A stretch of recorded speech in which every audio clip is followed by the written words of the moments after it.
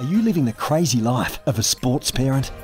This is Sports Parenthood, the podcast packed with cool conversations with sports people, coaches and professionals for rookie sports parents just like you. You'll hear nuggets of gold in every episode with your hosts, fellow sports parents John and Tiffany Bonacera.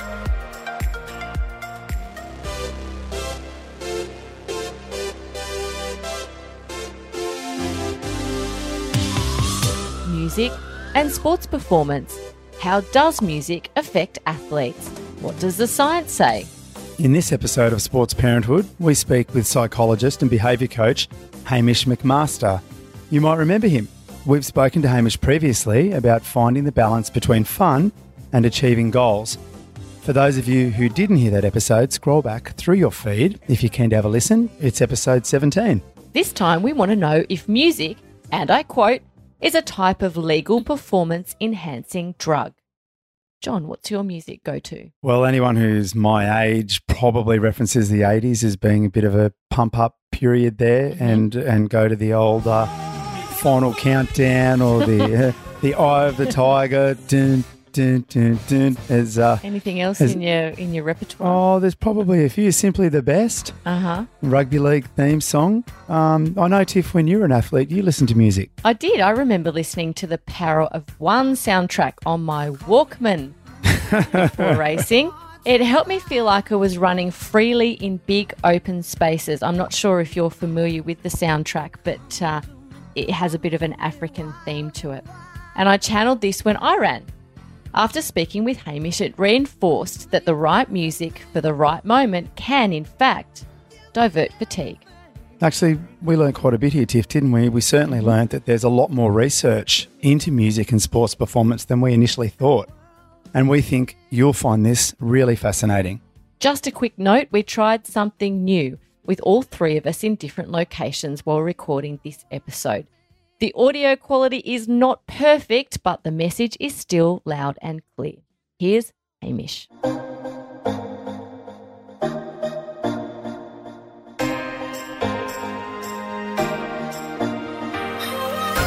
Yeah, thanks for having me back, and it's great to talk about this topic again with you both. And I guess the reason why this topic plays a part in the practice I do is because music and sound, connects to my specialty as a cognitive psychologist. And when I say that, what I like to do and what I do with athletes is really work on those kind of mental processes around thinking, how they experience things, their senses, and music plays a large part of that, along with some of those other factors, particularly in practice and in performing. And I guess my interest goes way back, if we can take ourselves back to the 80s just for a moment, if you'd indulge me. John's favourite decade.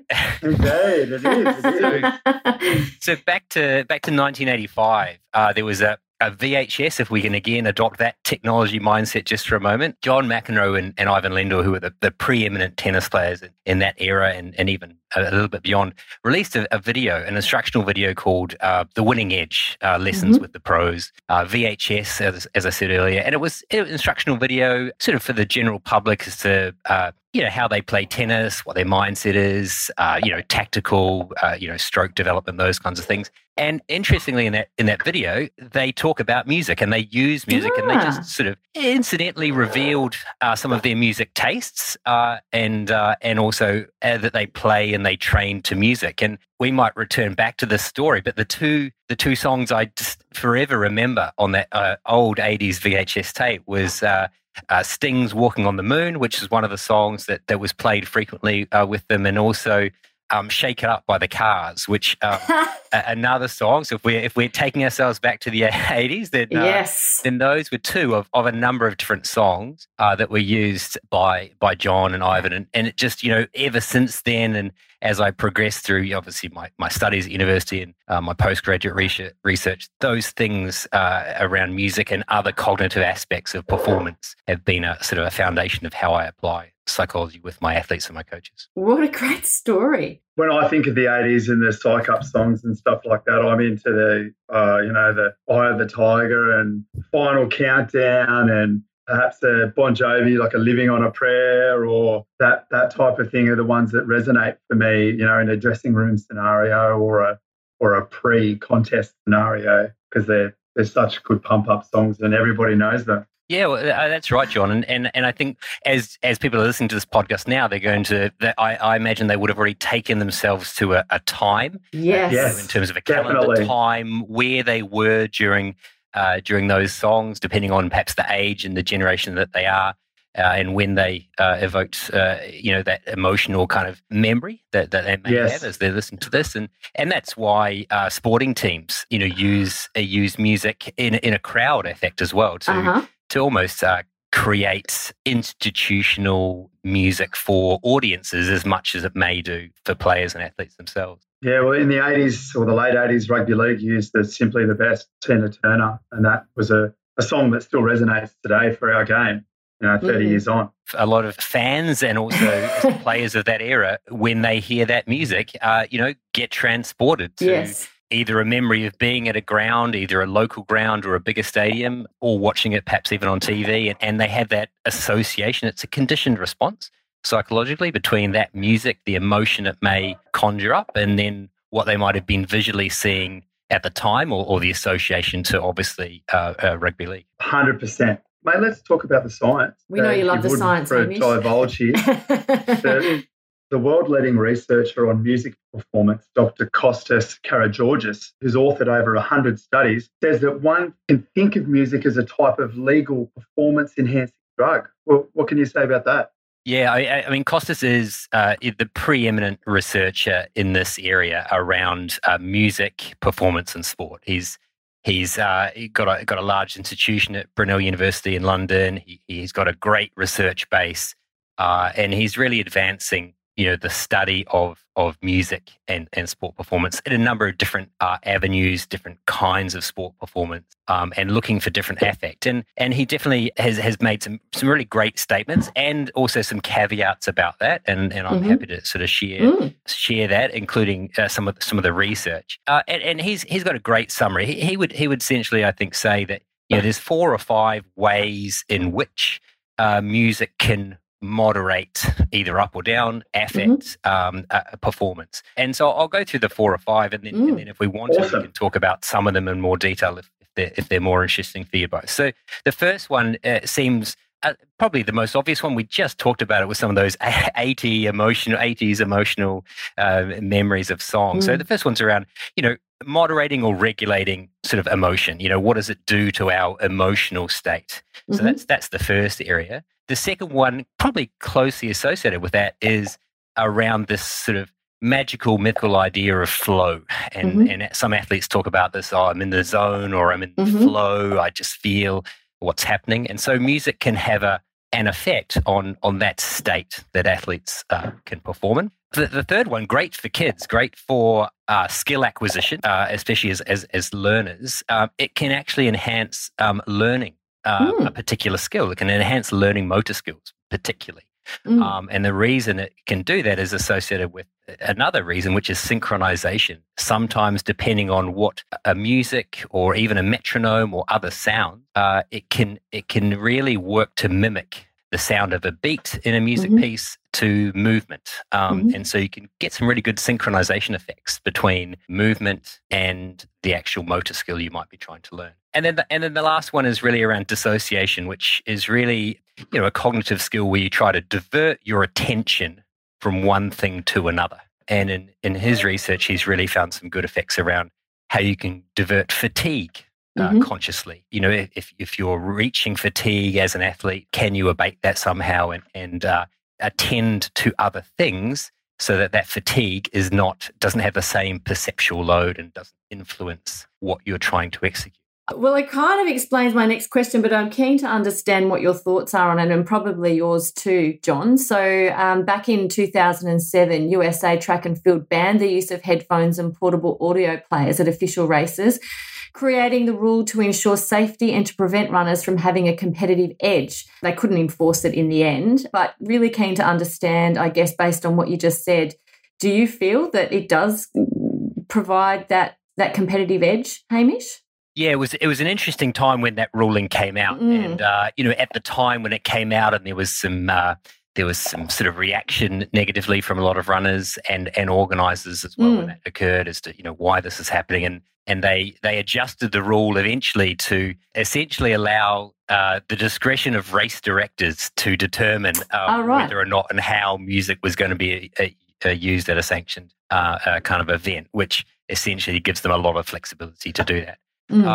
It was in response to that. There was a bit of an undercurrent that they actually felt, at that time, we're going back to 2007, the MP3 was kind of sometimes more the factor, or the iPod. We've got far different kinds of technologies now with smartphones and smartwatches and other forms of portable music. But there was a concern too that music might be distracting and therefore dangerous to runners in terms of impeding other runners. Their awareness is kind of diluted. And in fact, there's some really interesting research out of John Hopkins University in the States around, those phenomena of directing attention. And when we have competing stimuli, what determines perhaps whether we look at one or focus on one mode of stimuli versus another? And there was some great research around attending to cell phones, for example, while driving. And you can see this sometimes in the new design of modern cars, where when you engage your car in reverse and you're listening to the radio, sometimes some cars have an automatic adjustment where your car volume, or your volume in your stereo drops. I don't know if either of you have cars that do that. I don't. I don't either, but I've been in cars that do. We have very old cars, Hamish. No such technology. Well, likewise.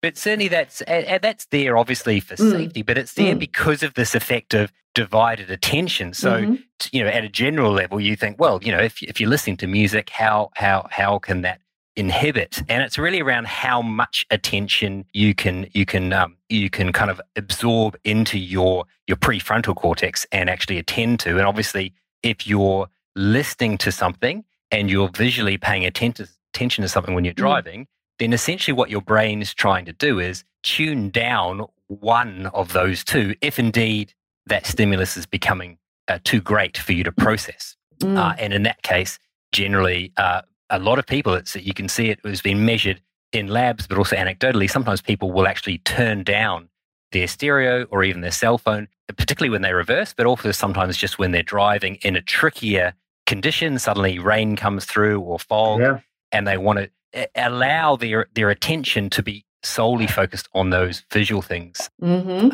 And that research is really interesting because it connects into Costas's research around the performance element, and what are those, how much of a scientific affect does occur here, and there's a ceiling effect, and it's partly due to that ability to attend or that inability to have divided attention.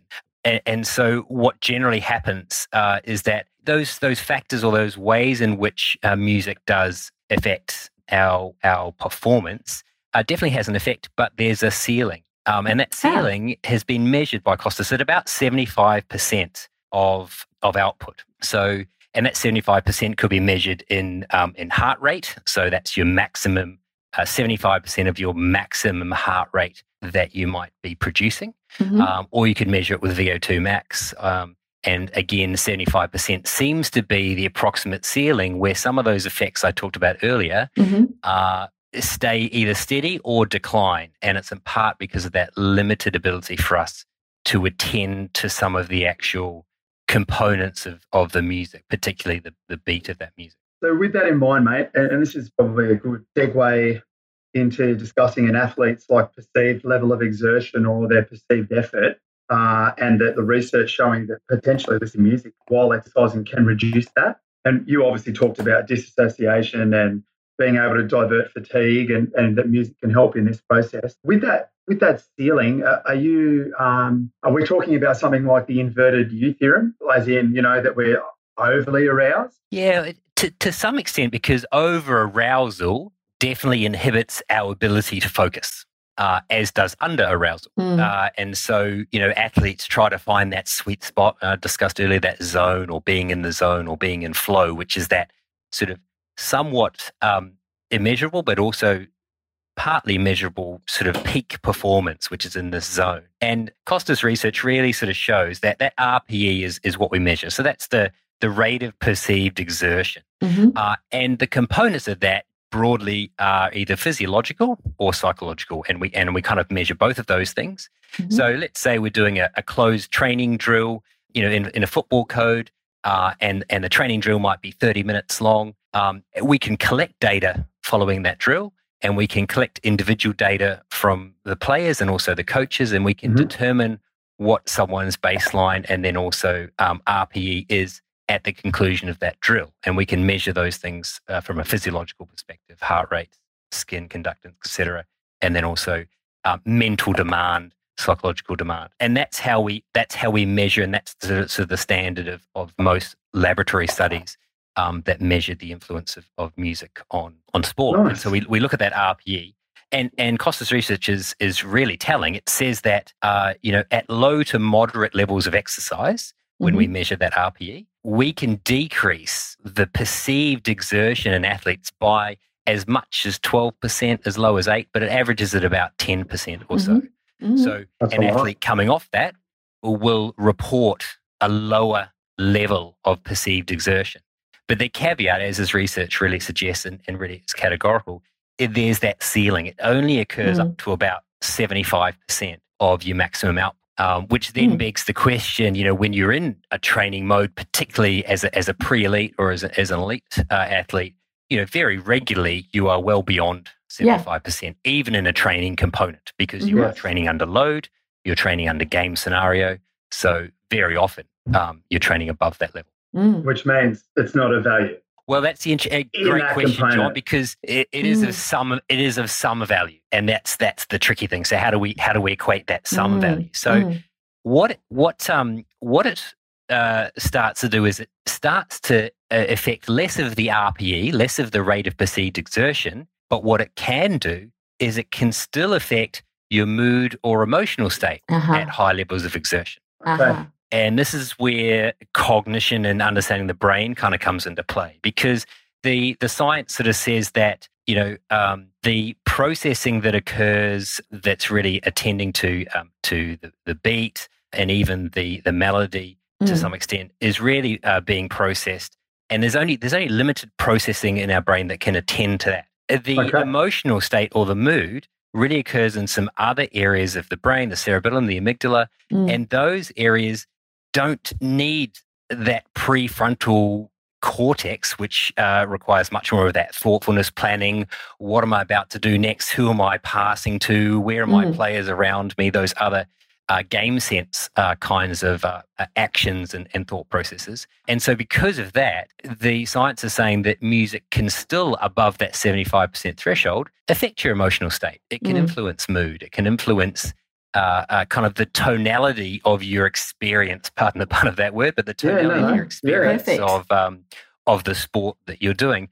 And that's a large part why when you go to big community events that the professional clubs put on, or, local councils where there's large groups of young kids and kids are getting introduced to a sport, you hear music, and you hear music associated with a lot of those events, and it's used very well to sort of create a mood, create some fun, a sense of belonging. But all of these are these emotions, right? And so they're a great way to sort of almost create some social glue as to what's happening in this experience. And there's music associated with that. There's music associated with supermarket shopping, isn't there, John? Indeed. That's very specific too. I think they're targeting our area.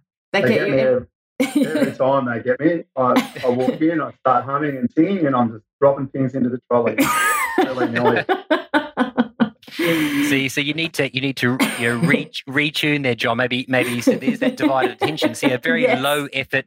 Let's assume shopping for you is low effort. I was just about to say, mate, I reckon I'm operating about 80% for this. Hang on, you've got to follow your list. If where's that one in aisle 6? Maybe we should measure your RPE after your shopping experience to get a baseline as to what it is, and then make that shopping experience more difficult for you to see if it still has an impact. I guess, Hamish, thinking about it, sort of looking from the outside looking in, as spectators, we often watch athletes walk out onto a field or onto a court or, into a swimming kind of stadium with their headphones on. Do you think they're always listening to music? I think many are, but some aren't. Mm-hmm. And whether they're doing that because of the science or whether they're doing that because that works for them, we could debate that. I know some of my athletes I work with, particularly in some of the codes like swimming and diving, for example, use noise cancelling headphones deliberately without noise for two reasons. One, they're trying to narrow their attention by blocking out sound, and as we talked about that with that cell phone driving example.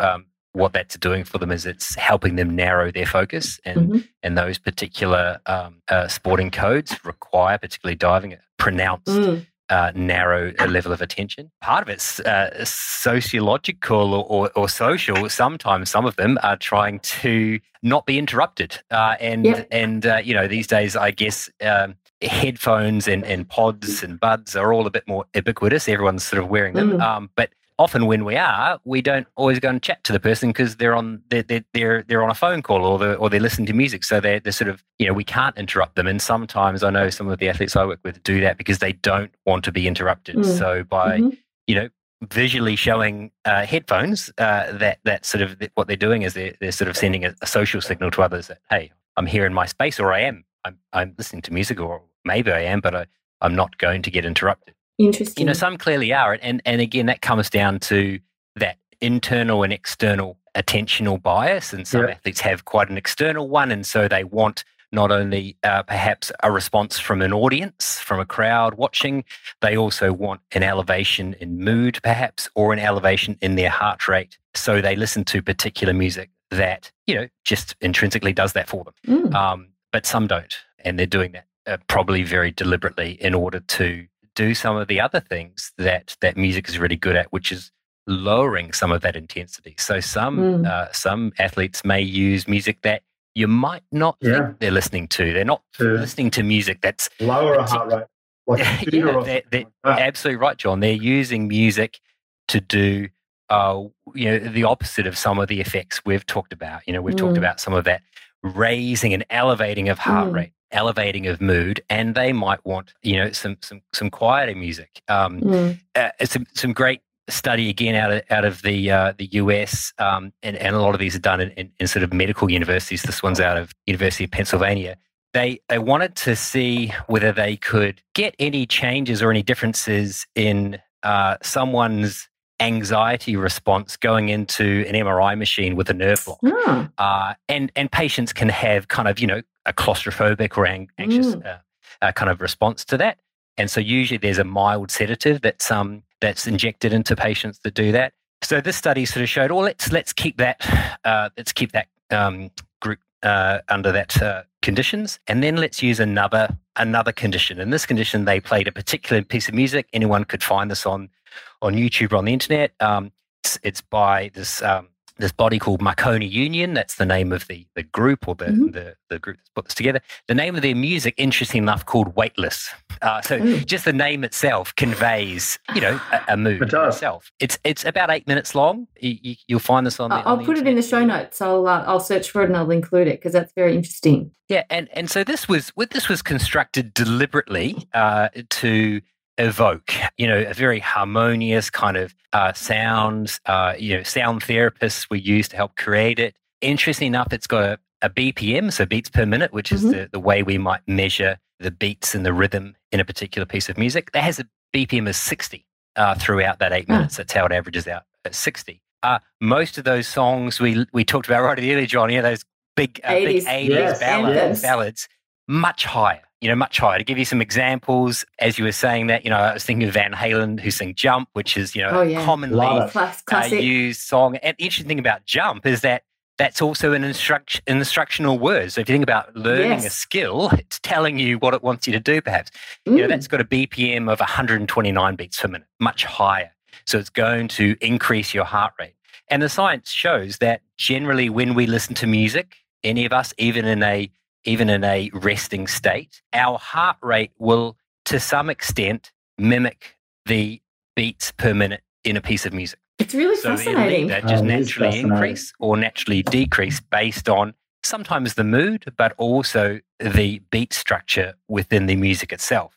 And so most of those big ballads like that generally have beats per minute, generally above 120. There's kind of that's generally considered sort of mid-tempo, 120 to 130 BPM. High tempo is 140 above. And then when we're going to those slow levels, we're looking at ranges between, say, 40 and 76 or 75.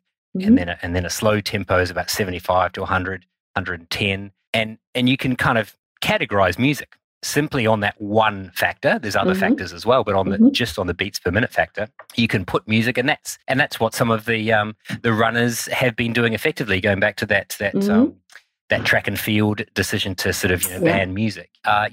Runners can be particularly runners or some other athletes that have a very regular activity base. Yes. Obviously, running has a very regular rhythm. They'll go to their Spotify account. They'll create playlists that are essentially trying to mimic not only their movement, their cadence, but also the beats of their heart rate that they want to have when they're in different elements of their running races. I was thinking as we were talking how vital music seems to be in things like spin classes, even at a social level, and that those tracks, as you just alluded to, seem specifically designed to elicit a particular cadence. Have you got any more sort of background into that? Yeah, I mean, there's lots of science out there now that's trying to do that. It's very challenging to isolate the beat of a music from also the emotion. That they are related clearly, but they can be quite different. So just to paint a different scenario, like some of those music pieces that have a very fast, high tempo. So I talked about Van Halen Jump. I'm going 80s, so apologies to those people listening. That's just my musical influence. So if we talk about MC Hammer, Can't Touch This, way back in sort of 80s, 90s, that's got a beat of 133. But if we go back to the 60s, we look at Bob Dylan, Hurricane, that's 135. So those are obviously all eliciting, high beats. Yeah. But there's some songs, if we go to UK soccer, for example, and we go to songs that are particularly emotional, and this is where the audience effect comes in and the crowd. So if we go to You'll Never Walk Alone, which is famously sung, in one particular, I can't mention it because I'm a Spurs fan, so I can't mention the name. I just can't go. That's obviously an incredible, emotional, uplifting song associated with the club and the fans and the game. And that's sung at a BPM of only 56. Yeah. So it's particularly low, but it's got a high emotional carriage to it. Yes. And so, to your question, John, around, yes, there's a lot of that work being done still around, producing music of a particular beat with different exercise classes, sometimes with professional athletes, sometimes with more pre-elite athletes, but also in those more social kinds of gatherings like spin classes, weekend warrior kinds of things. Generally, I find when I'm sort of talking to people in those environments, they're generally trying to associate purely based on heart rate, BPM, the connection between BPM and heart rate, and trying to get those two things aligned. In terms of what it's doing after that 75% threshold of workout rate, remember there's that ceiling effect roughly. So in terms of dissociating some of the fatigue, it'll work, but then it'll have a ceiling effect. But it will still affect mood.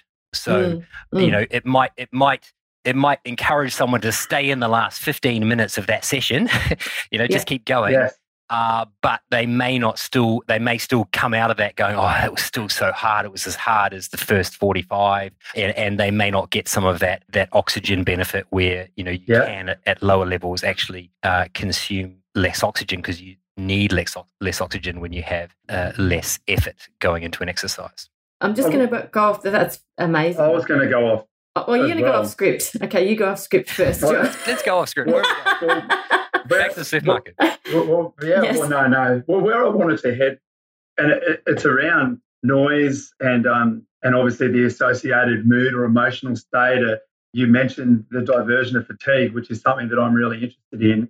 We, as you know, as a game in rugby league last year, had no crowds for a period. Yes. And what the venues and in particular the broadcaster did to emote or to bring forward an emotive response was to include crowd noise, even though that there was there was no crowd present. Yes. They did it for the TV. They didn't do it at the game. However, the one thing I remember about, I feel quite fortunate having been there in 2006, Tiffany and I were in the MCG when the women's marathon came in for the Commonwealth Games, and the first and second runner at the time were neck and neck. And it was an unbelievable experience. There were 90,000 people there.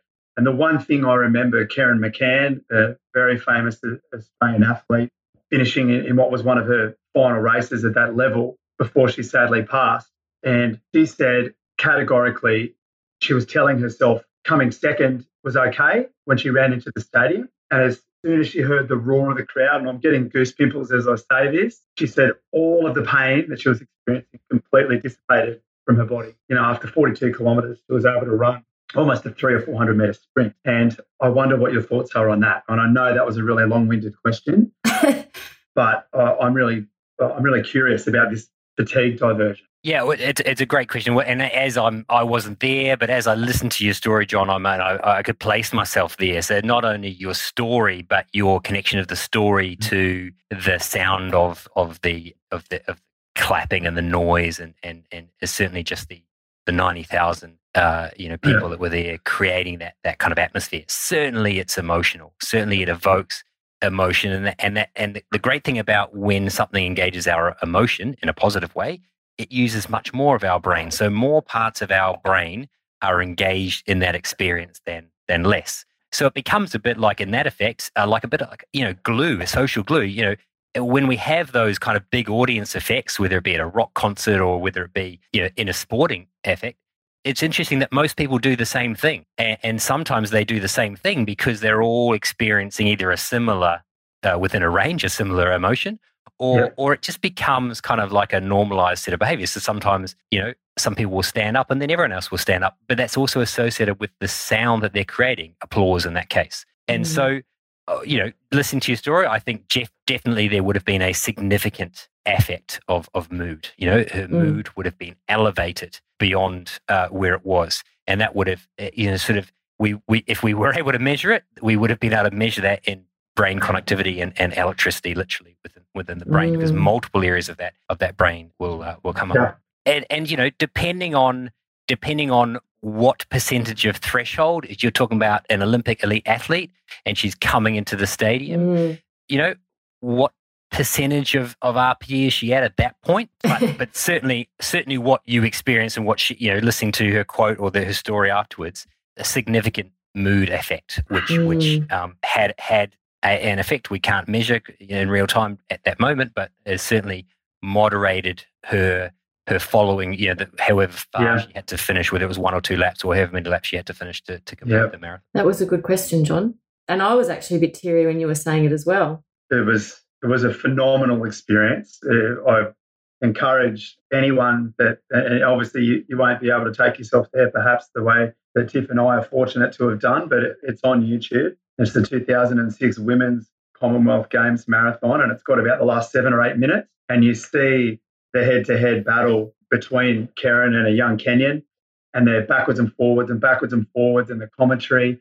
And you can actually hear the people in the stadium go to a crescendo when she hits the front outside of the stadium, because we're watching it on the scoreboard. And I still remember the announcer in the ground telling us, if you cheer loud enough now, she'll be able to hear you. And it was incredible. So when our emotional states get elevated, what tends to happen is we increase the secretion of dopamine in our brain. And when that increases, that's interesting. It's a naturally occurring chemical, obviously, in our brain. We all have it and we need it particularly. As that increases, that generally blocks out perception of pain, fatigue, exhaustion, whatever. So again, we weren't there measuring it, but I would predict if we were able to at that particular point in time, her dopamine levels would have been elevated because of that mood effect. And the interesting thing about this mood effect, as you're describing, this is many, many years ago, and we've talked about 80s music, which is even longer ago. That we've done some great, or I haven't, but there's been some great research again out of the US around the longevity of an emotional effect with music. And it is significant. So there's some research out of Vanderbilt University, again, in their medical center by Raina Gordon, and she's done some great research that really sort of shows it can it can have a long-lasting effect. So she would play some music to her test subjects that were, rated as sad in terms of its emotional affect, and then she would present neutral faces, to these same subjects and then also play that sad music, and they would bias their response upon questioning afterwards to say, oh, what were those faces doing when you saw them? And they would all respond, oh, they were frowning or they were sad, even though they had neutral expressions. And this was after a period of days, following the testing. And here you're conjuring up memories that are, decades. I don't want to age all of us on. Yeah, no, they are. But decades. And that's that 80s music has a particular feel to it in many senses. People do, it evokes a period of time. So does 90s music, and 70s and 60s and so on. So what we all experience when we listen to music is that emotional connectivity that's associated with either a piece of music or a generational time as well. Hamish, this has been the best conversation.